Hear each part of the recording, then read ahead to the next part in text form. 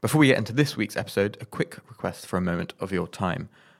Deep Dive is conducting a survey of its listeners to find out where you think the podcast can improve.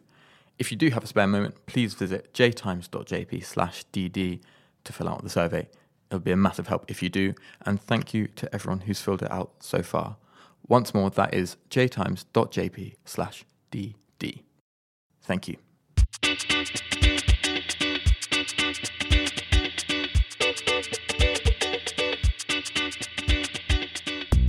From the Japan Times, I'm Oscar Boyd, and this is Deep Dive.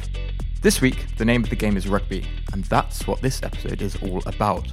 Because on Friday, the Rugby World Cup 2019 kicks off in Japan, with its opening ceremony and first match between the host nation and Russia in the capital's Tokyo Stadium. Over the next 6 weeks, around 500,000 fans are expected to come to Japan to watch the games from overseas, which culminate on November 2nd with the final in Yokohama. Coming up in this episode, we'll get a preview of the tournament from the Japan Times' rugby experts Andrew McCurdy and Elliot Samuels.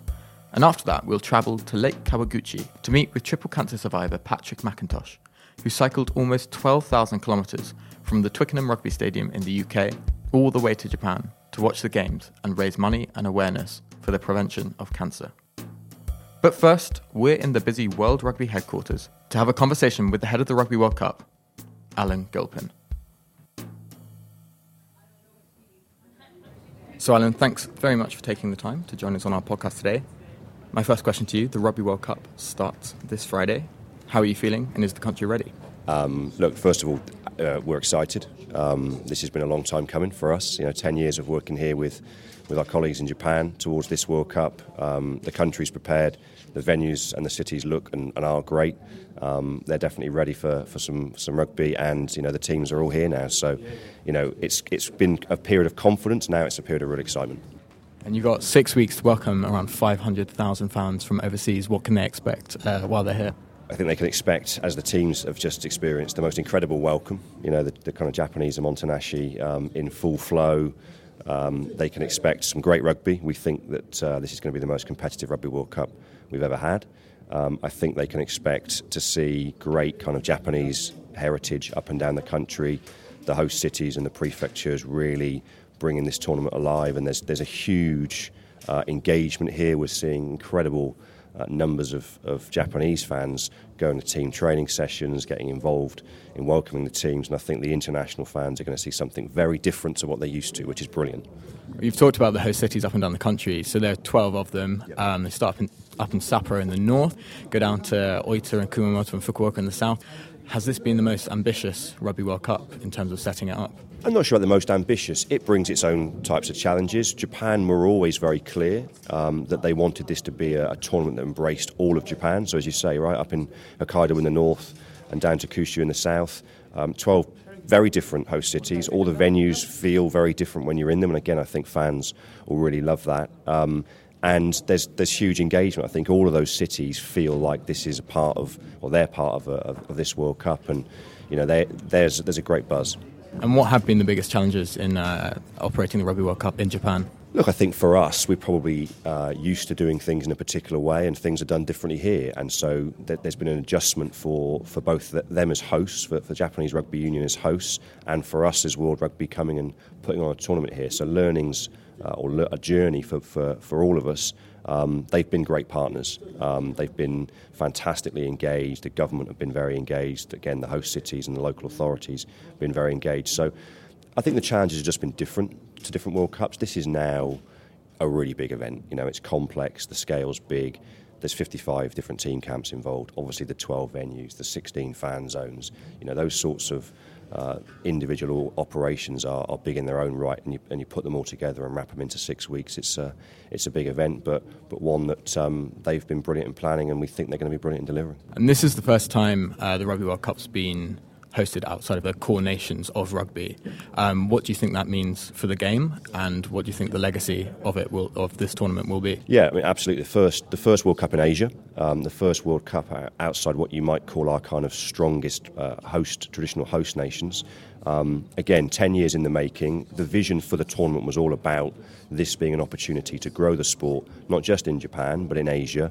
We've spent a lot of time with Asia Rugby as our regional association, with our stakeholders here in Japan, and more broadly, making sure that we deliver on that promise and we deliver on that legacy. So whether that's some of the work we're doing with Child Fund in relation to raising money and awareness for them through Rugby World Cup and what they do with Pass It Back across Asia, using rugby as a platform to teach disadvantaged kids great life skills, whether it's what we're doing in terms of our flagship Get Into Rugby programme that we've rolled out, and nearly 2 million additional boys and girls playing rugby in Asia as a result of the work we've done and the investment we've made in the last few years. And importantly here, there are tens of thousands of more kids in elementary schools in Japan with access to rugby now than there were 2 years ago. So again, I think the groundwork's in place for that legacy, after this tournament is finished, to really bed in. What we've now got to do is deliver a great tournament, get the whole nation really engaged and really excited, and get people wanting to be part of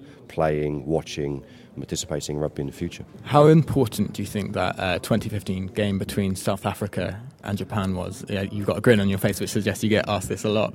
But how important do you think that game was in terms of setting the groundwork for excitement and uptake amongst Japanese fans here? I think it was hugely important. It's hard to imagine actually what things would be like if that amazing game in Brighton hadn't happened.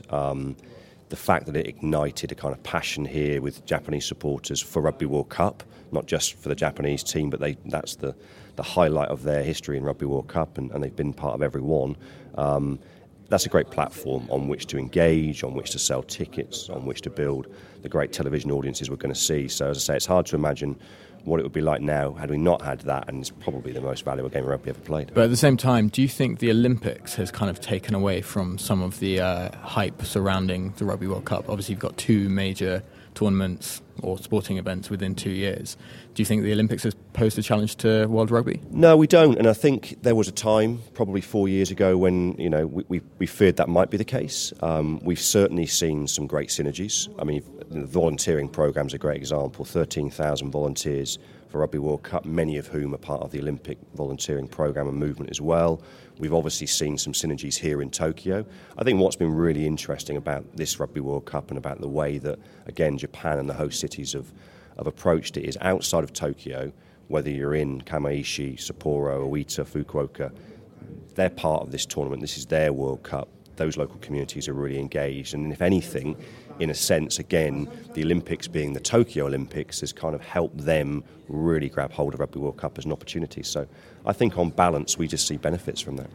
The other thing that's happening this week, Friday, is the next round of the global climate strikes. How has Rugby World Cup embraced sustainability, and how have you encouraged it within your Japanese partners? Yeah, look, it's always a difficult area. We're a global event. We've obviously got 20 teams in this tournament, 19 of which by simple definition are travelling here to Japan, and as you say, a huge number of international supporters travelling here to Japan. This is a country that does sustainability well. The way that the stadiums are approached in terms of spectator services is great. We've got to encourage all of the international fans to be part of that when they're here in Japan, and I think again rugby's blessed with great travelling supporters, so that message is not a hard one to sell. We work hard, as you can imagine, with our partners, our global partners who support rugby year in, year out, and very much Rugby World Cup, to address some of those issues, and we're working hard with the authorities here in Japan to do that. The reality is it's not an easy problem to solve for a global event like ours, but we're doing what we can to address it. You've said it's one of the strongest tournaments to date. At this point, before we start, who do you think is going to win?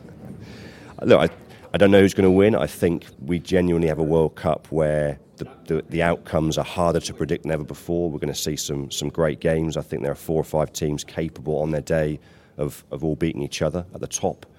We've seen that in the changes in World Rugby's rankings very recently.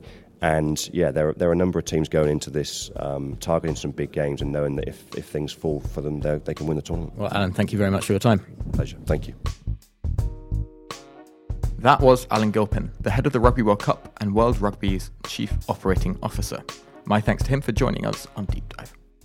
Now, back in the studio, I'm joined by 2 of the Japan Times foremost rugby experts, Elliot Samuels and Andrew McCurdy, to learn a little bit more about the state of Japanese rugby and what to expect from this year's Rugby World Cup.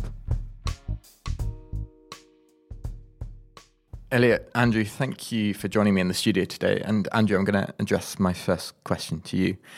Japan is not usually considered one of the traditional homes of rugby, but you recently wrote an article exploring the history of the game here.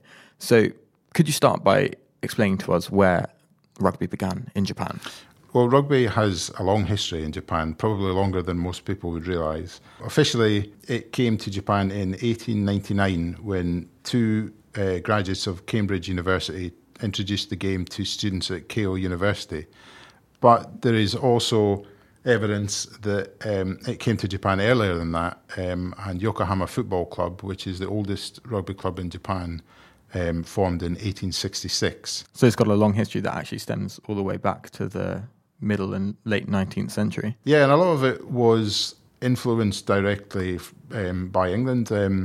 So Hanazono Rugby Stadium, where the National High School rugby is played, that was modelled on Twickenham. And that was built when Prince Chichibu was on a train going to Osaka, and he suggested that they should build a rugby ground there. As easy as that. Because rugby was gaining in popularity at the time, and he thought that it would revitalise the area. So it was just his idea. Yeah, just why not build a rugby Let's have a stadium there.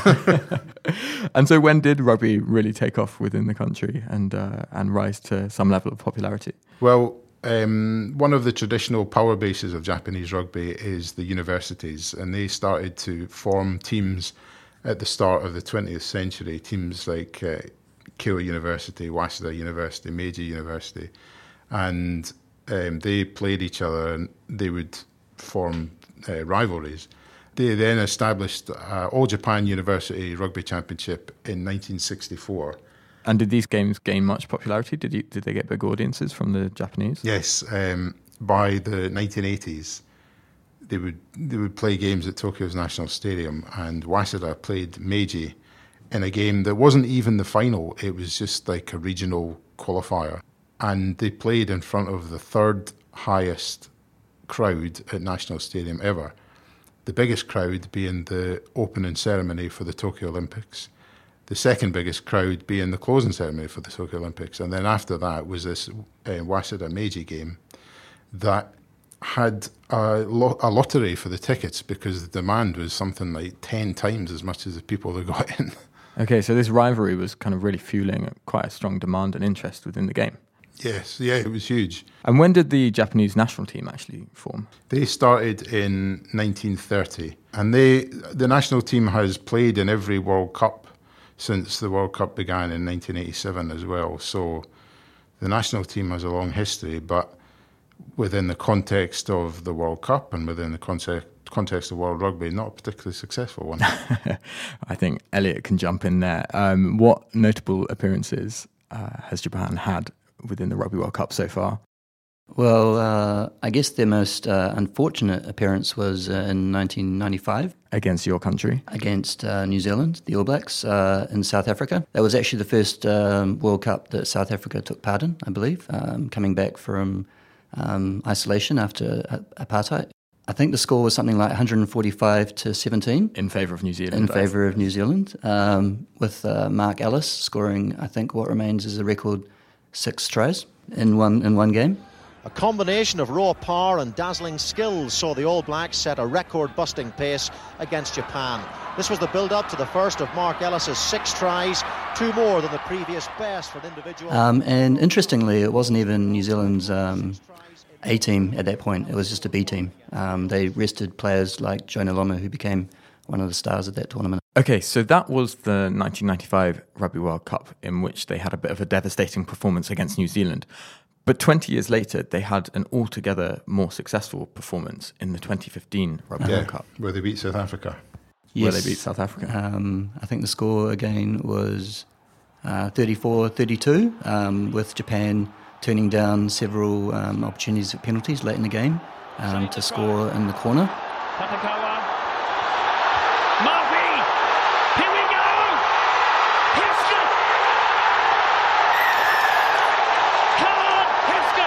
And that was notable for a number of things. A, it was Japan's first victory against a Tier 1 country. And South Africa, no less. And South Africa, no less. They've since had a draw with France, I think, a couple of years ago, 2017. And they've certainly come on leaps and bounds in the past 2 or 3 years. Mm-hmm. Well, it's quite a big transformation to go from losing 145-17 back in 1995 to winning against South Africa 34-32. And I remember that game really well because I turned up, I think, at like 78 minutes into the game at a friend's house, and it was on the TV there. And they were losing at that point by 1 try, and they pushed it to 86 minutes, so 6 minutes into overtime. So it was a pretty incredible game. So this game has gone down into legend, obviously in Japanese rugby, but in just world rugby as well. When anyone talks about the 2015 World Cup, they think about that game. They don't think about the final. They don't think about the semi-finals. They think about Japan beating South Africa. And it is impossible to overstate how important that has been on Japanese rugby. I mean, there's a film coming out now about that one game. About that one game. Yeah.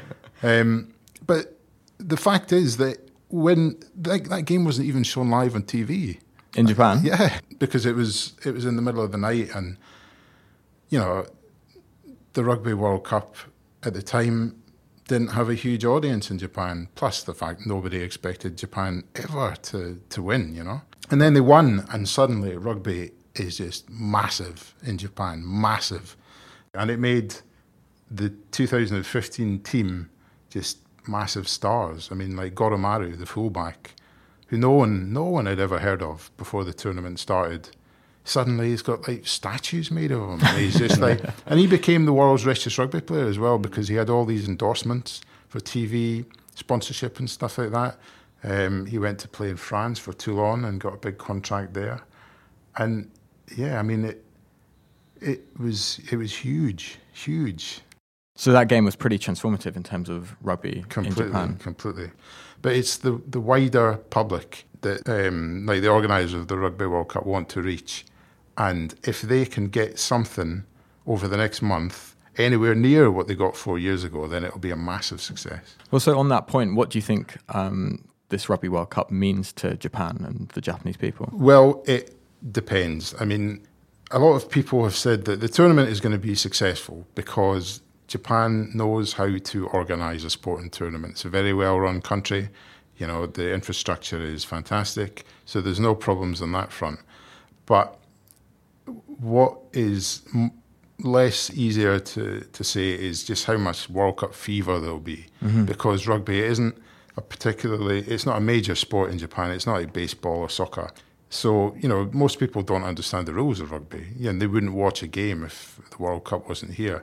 But if they can build some momentum, if they can build some interest, then it could be huge. And the best way to do that is for the Japan team to win.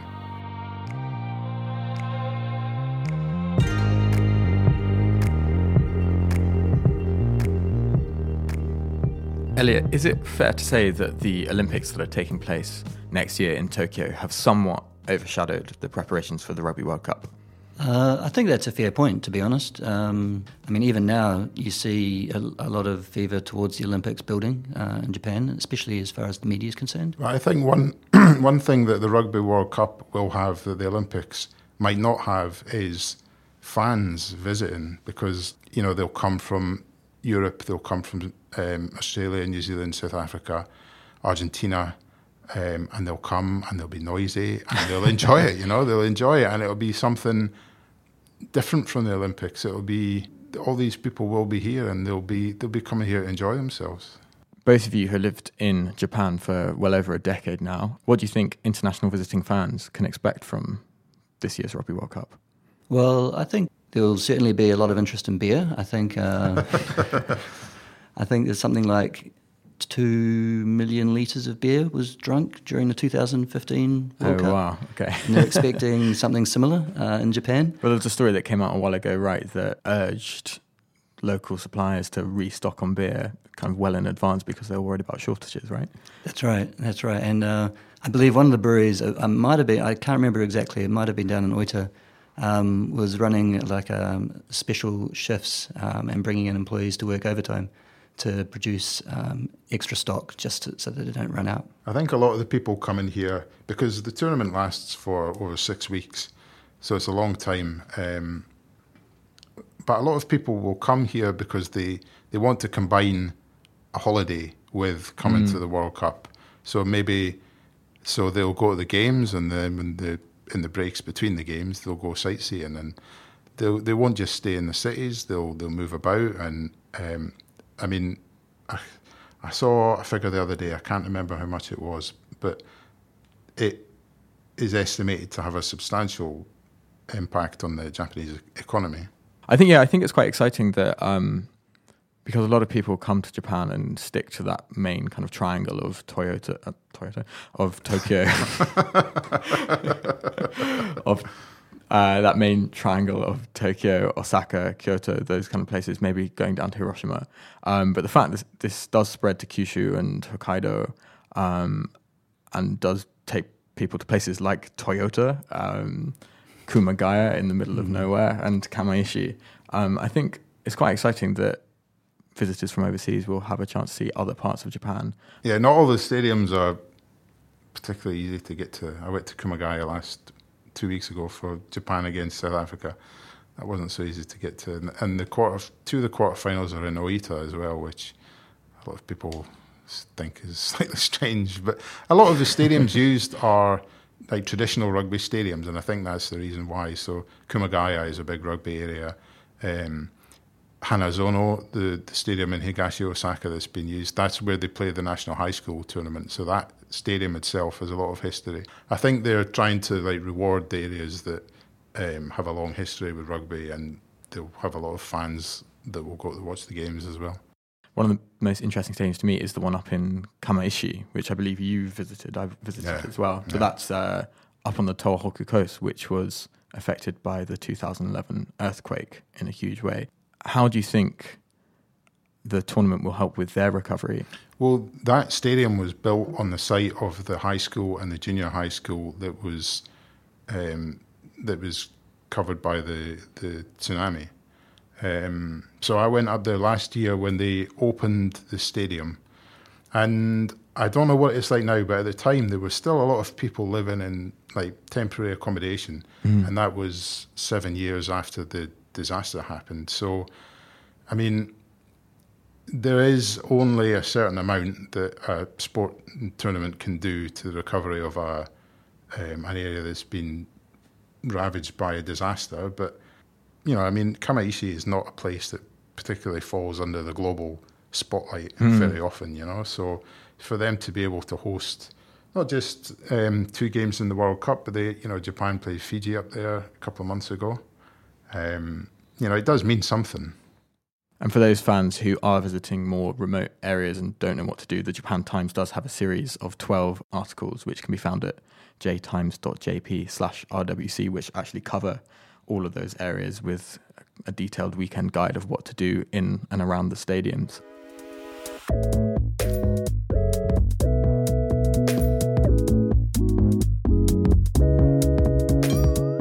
I think we should move on now to discuss some of the teams and who to look forward to. Elliot, who are you most excited about seeing at this year's Rugby World Cup? Ooh, it's a tough question. Commentators worldwide, I think, have been saying this is one of the most open World Cups, perhaps of all time. I think there's probably a handful of teams that could win it. Ultimately, as I was saying earlier, it's going to come down to the knockout games. You just have to win 3 in a row. Some teams... Oh, easy. You just have to win 3 in a row, no problem. Well, again, it's harder for some teams to do than others. New Zealand is probably a strong favourite, but any of them on the day could win. I mean, New Zealand just lost to Australia recently, but whether Australia could win 3 in a row, there's a big question mark over that. Well, the world number 1 is Ireland, so they've got some potential. I think there's only one Rugby World Cup in history where the number 1 team in the world hasn't won. But Ireland have never been past the quarterfinals before. Yeah, Ireland have never won a knockout game at the World Cup before. After the last round of games leading up to the tournament, the top 10 rankings moved quite a lot. Like a year ago, South Africa were in really bad shape, but now they've moved right up, and a lot of people are talking of them as dark horses to maybe win it. Ireland are the number 1 team, but there's some doubt about whether they can do it or not. New Zealand, defending champions. Yeah, I mean, you would never bet against New Zealand, surely, because they were the number one team for years. They've won it 2 times in a row, but at the same time, everyone's thinking, well, they're maybe not quite as strong as they were before, and New Zealand also have a history of crashing out spectacularly. Yeah. Well, let's not bring back memories of France again. But then there's England and Wales and Australia. I mean, but then there's France. I mean, France have been in the final 3 times. And let's not forget Scotland. Well, Scotland. So with Japan's group is Japan, Ireland, Scotland, Samoa, and Russia. And a lot of people would say that Ireland are expected to win that group, and then to reach the quarterfinals, it would be between Japan and Scotland. Despite being Scottish, I kind of think imagine if Scotland were to be second, and then they get to the quarterfinals, and then they play New Zealand. Chances are they're going to lose that. Same thing happens to Scotland every single World Cup, and it doesn't mean anything. But if Japan were to get to the quarterfinals and play New Zealand, and even if they got annihilated by New Zealand, it would be huge. It would be massive if Japan got to the quarterfinals. That's what the tournament organisers want, because it would just create so much excitement. People who know nothing about rugby and they just don't care about rugby, but they get the World Cup fever. That's what people want, the World Cup fever, and it would be brilliant if that happens.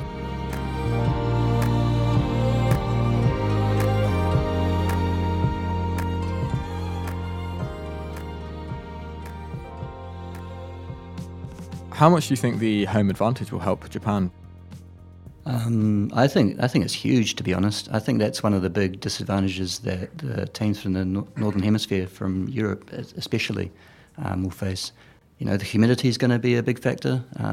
Ball gets slippery, in the heat of, the contest. Apparently teams have been practicing, the Wales team have been practicing with balls coated in olive oil, and the Scotland team have been practicing with balls covered in shampoo. Oh wow! Because of the humidity in the to cope with the humidity. Well, it's interesting because it is a 6-week tournament, so we go from now the games starting this week in September, where it is still quite humid, but it's ending in November, where it's going to cool down quite significantly. So it's going to be a quite different, weather and style of play by the time we get to the finals, right? But weather in this country is very unpredictable this time of year. This time of year, there was a massive typhoon last week, which, had that happened when the tournament was on, would have resulted in games being cancelled. And apparently, if a game is cancelled because of the weather in the pool stage, then what will happen is, Elliot, you could explain it, better than me. As far as I understand it, the points will be shared. It will be considered a draw, and that could have massive repercussions insofar as the pool could eventually turn out. Imagine if it's like New Zealand against Canada, or New Zealand against Namibia or something like that, and it ends in a draw. I mean, that just completely blows open the bracket for the knockout stage. Or even Japan versus Ireland. I mean, if they share the points that Ireland would be hoping to win, and then Japan just need to win 2 other games, really, and there's a strong possibility they could go through. Who do you think is going to win, Elliot? Well, win the whole thing, I mean. My citizenship would probably be revoked if I said anyone else other than New Zealand. To be honest, I can see it being a New Zealand versus either South Africa or England in the final. Well, my citizenship might be revoked for saying this, but I just have this sneaking feeling that England are going to win. Ooh. Because, Eddie Jones is a coach, and, he preaches the importance of peaking at the right time. And England look like they are coming into form going into the tournament. And, like with England, they always find some way to just grind out a result, even if it doesn't look good. Can I just jump in and say, interestingly, not one of the, I think it's 31-member squad of the England team have ever played an international game in Japan. So that's something. Eddie Jones, of course, is familiar with, I was going to say that, so Eddie Jones was obviously coaching Japan for the last World Cup. He's got a lot of experience with Japan and a lot of experience running other very successful sides. How much do you think his experience of Japan will play into the England team's mentality and give them somewhat of an advantage? Well, he's already playing the mind games. I think he's already come out and said that the humidity is actually going to work in the England team's favour for some reason or another. Maybe they've been practicing with shampoo or olive oil or something. I'm not sure, but I think he's got an insight into the culture, and so at least as far as like getting the players acclimatised to the surroundings and the food, for example, I think he'll be helpful in that regard for sure. In terms of the conditions, he'll also be quite knowledgeable. And one thing we haven't talked about is the tackle height, which I think could become a fairly significant issue in this World Cup. World Rugby have instructed the referees to clamp down on anything above shoulder height. So anything, whether it be accidental or not, could be sanctioned, and it's most likely to be either spending time in the sin bin or off altogether. And that already proved fatal in terms of New Zealand's game against Australia.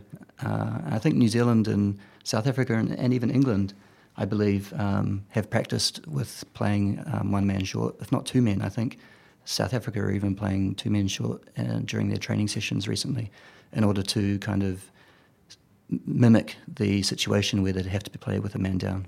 2 men short with olive oil covered balls. Exactly.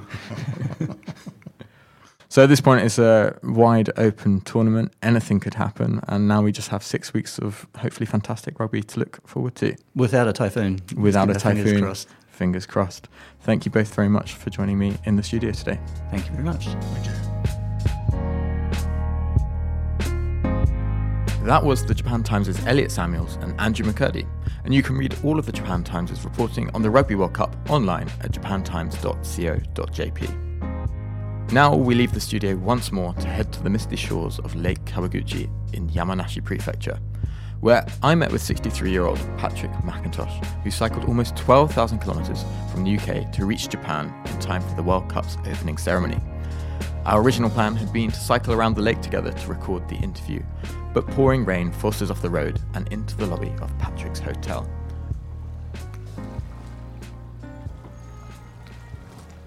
We are here in Kawaguchiko, next to Lake Kawaguchi, which is at the base of Mount Fuji, and have come out here to meet Patrick McIntosh, who has just completed cycling all the way from the UK, from Twickenham Stadium, to Japan to see the Rugby World Cup.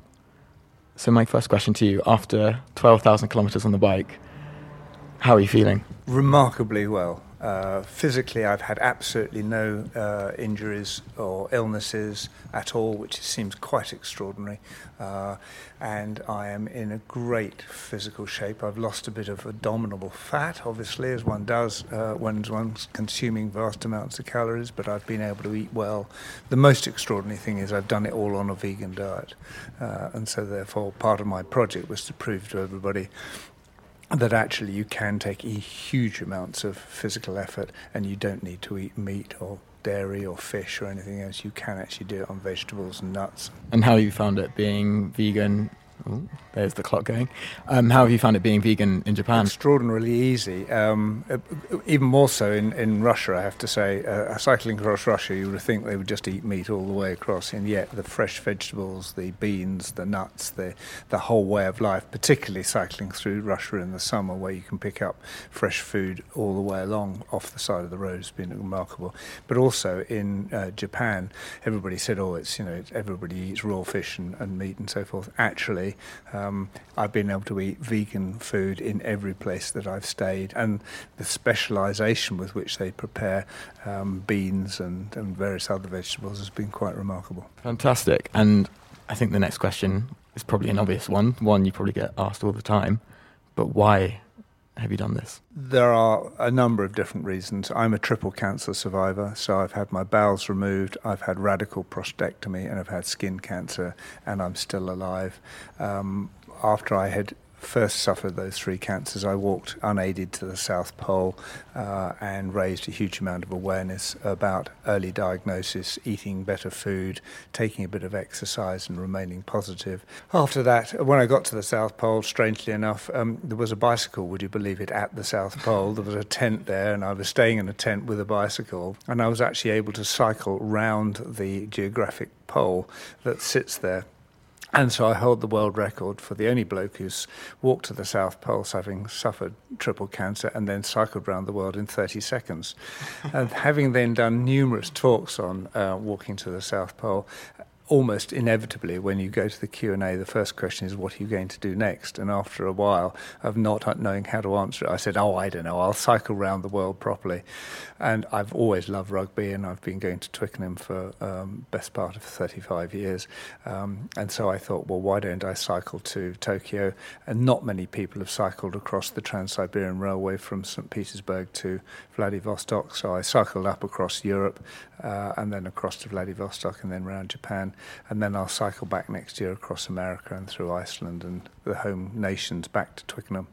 But I also then thought, well, if I'm going to do this, let's help other charities. So I'm raising money for World Cancer Research Fund, which is very much speaks to my theory, which is that huge amounts of cancer can be prevented if we were to eat better food and take a bit of exercise. About 40% of all cancers only occur because people don't look after themselves well enough. And so their work is very much on how can we reduce the incidence of cancer in the first place, because all health services, particularly in Japan, but also in Europe, are struggling because of the age wave and the fact that we can very much more easily live into old age if only we looked after ourselves better, and therefore we'd be much less of a demand on our health services. And the other charity I'm raising money for is St. Catherine's Hospice, which is a local hospice close to where I live in Surrey and Crawley. They're building a much larger hospice now, and they need about £6 million to complete the project. And because hospice really affects everybody in my particular area and has touched everybody's lives, I felt that this was a combination charity along with the World Cancer Research Fund that worked extremely well. So therefore I'm raising awareness, I'm helping people to eat better food, and I'm also trying to raise some money for these two very valuable charities.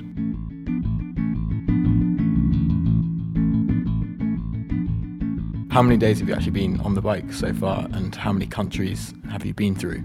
So I have now been through 6 countries so far, and I've been on the bike for about 139 days. You did ask me earlier what was how did I feel, and I gave you the physical answer. Mentally, like all of these things, it is an incredibly more difficult mental challenge than it is a physical challenge. Cycling, when you have to get up day after day, whatever the weather is, whether it's boiling hot as it has been in Japan or freezing cold as it was in Denmark, or utterly, utterly boring as it was for thousands and thousands of miles across Russia, where you simply cycle across a plain and it just doesn't change for a month at a time, is extremely mentally challenging to get up and cycle another 70 miles or 100k every day, 100 kilometers every day. And what do you do to get yourself through that, through a month of cycling the kind of flats of Russia? I'm afraid you're either born with grim determination or you're not, and I'm afraid I seem to have been given huge amounts of grim determination. I've been left on this planet for some weird reason to raise awareness about these things, and so therefore behind it all was the determination that I was jolly well going to get to Tokyo come hell or high water. And despite having my bike nicked and floods and fires and ambushes and all sorts of other bits and pieces, somehow we made it. So tell me a bit more about your time in Japan. Where did you come into the country? Where have you seen, and how's it been? I'm terrible at names, so I have to apologise. I caught the boat from Vladivostok, which went via South Korea, and I ended up in South Japan, something or other. And I then cycled around the bottom of Japan across a whole load of islands, and then I've been working my way gently up the Pacific coast to where I am today. And of course, cycling in Japan is much, much easier than cycling across Russia. But the one thing about Japan is the hills and the variance. And so it was like I died and gone to heaven when I got off the boat, and I cycled across the beach and then started cycling through the rice fields in the southern part of Japan. I mean, it was although it was boiling hot, 35 degrees, it was just absolute heaven, and I absolutely loved it. And that, combined with the scenery, the hills, the food and everything else, has been just a total joy to be in Japan, total joy.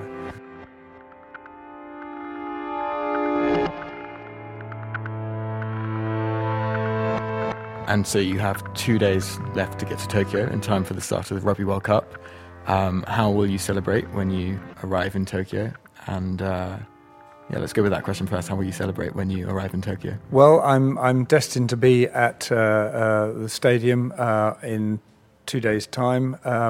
I believe that I've got various media engagements with the BBC and various other people. I think in terms of celebration, I don't tend to drink very much, so I won't be getting drunk or anything like that. I think I'd just be extremely relieved to be there and very proud of the fact that I've been able to do this. I think it's self-satisfaction, I think, is probably my highest motivation for just being there. And you'll also be attending the first game of the Rugby World Cup, Japan versus Russia. Yes, I've got tickets for the Japan versus Russia game. I was asked by the BBC who I'd be supporting, and I said to them that I think I'd have to support Russia, given the fact that somehow I managed to get across Russia without being killed, mugged, lost or anything else. And I have to say the stereotype view of Russians is actually completely wrong, as is most countries, and it was much more wonderful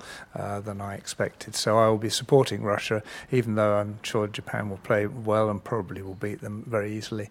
But anyway, it will just be great to be there. I've done every World Cup since about 1991, when it was, I think, back in the UK. Or no, it was in Wales, wasn't it? It was in 2003 in Sydney, so it doesn't get any better than watching England win the World Cup in 2003. So I probably won't stay for the majority of the matches in Japan. I will probably go home, partly because, sadly, I'm actually missing home. I really am. I would just like to go home, having spent 4.5 months on a bike. So I'm here until the end of September, so I'll see some of the games, some of the pool games, and then I'll go home.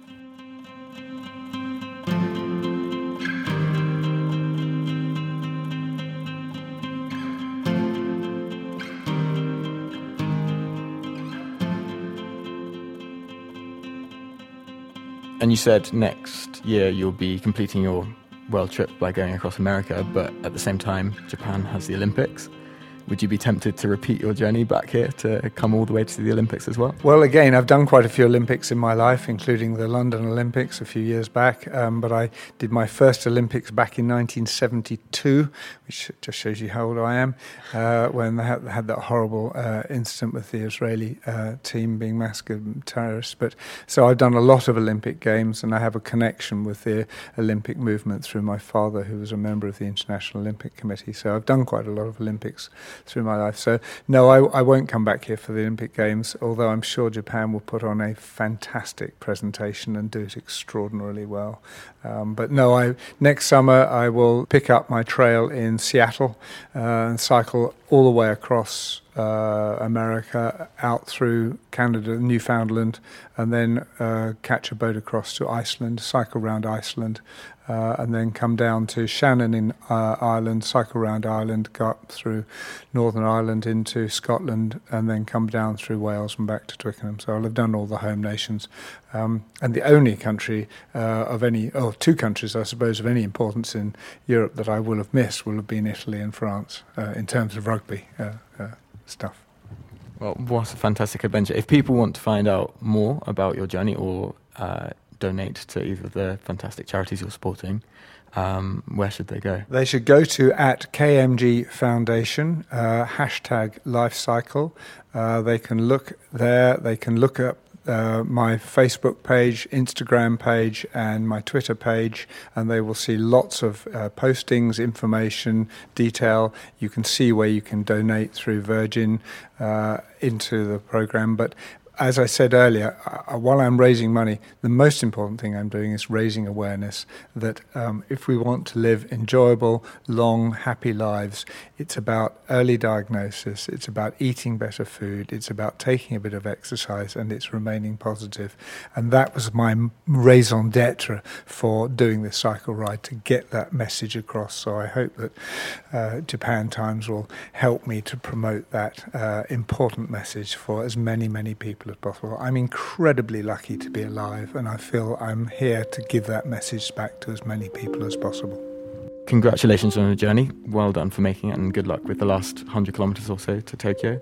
And thank you very much for joining us today. Thank you for allowing me to give you these words of wisdom. That was Patrick McIntosh, and the link to his website will be in this week's show notes. My thanks to him and all our guests this week, including Alan Gilpin of World Rugby, and the Japan Times' Elliot Samuels and Andrew McCurdy. You can find all of the Japan Times' coverage of this year's Rugby World Cup online at japantimes.co.jp, and more episodes of Deep Dive by following us on Apple Podcasts, Spotify, and pretty much every other podcasting service out there.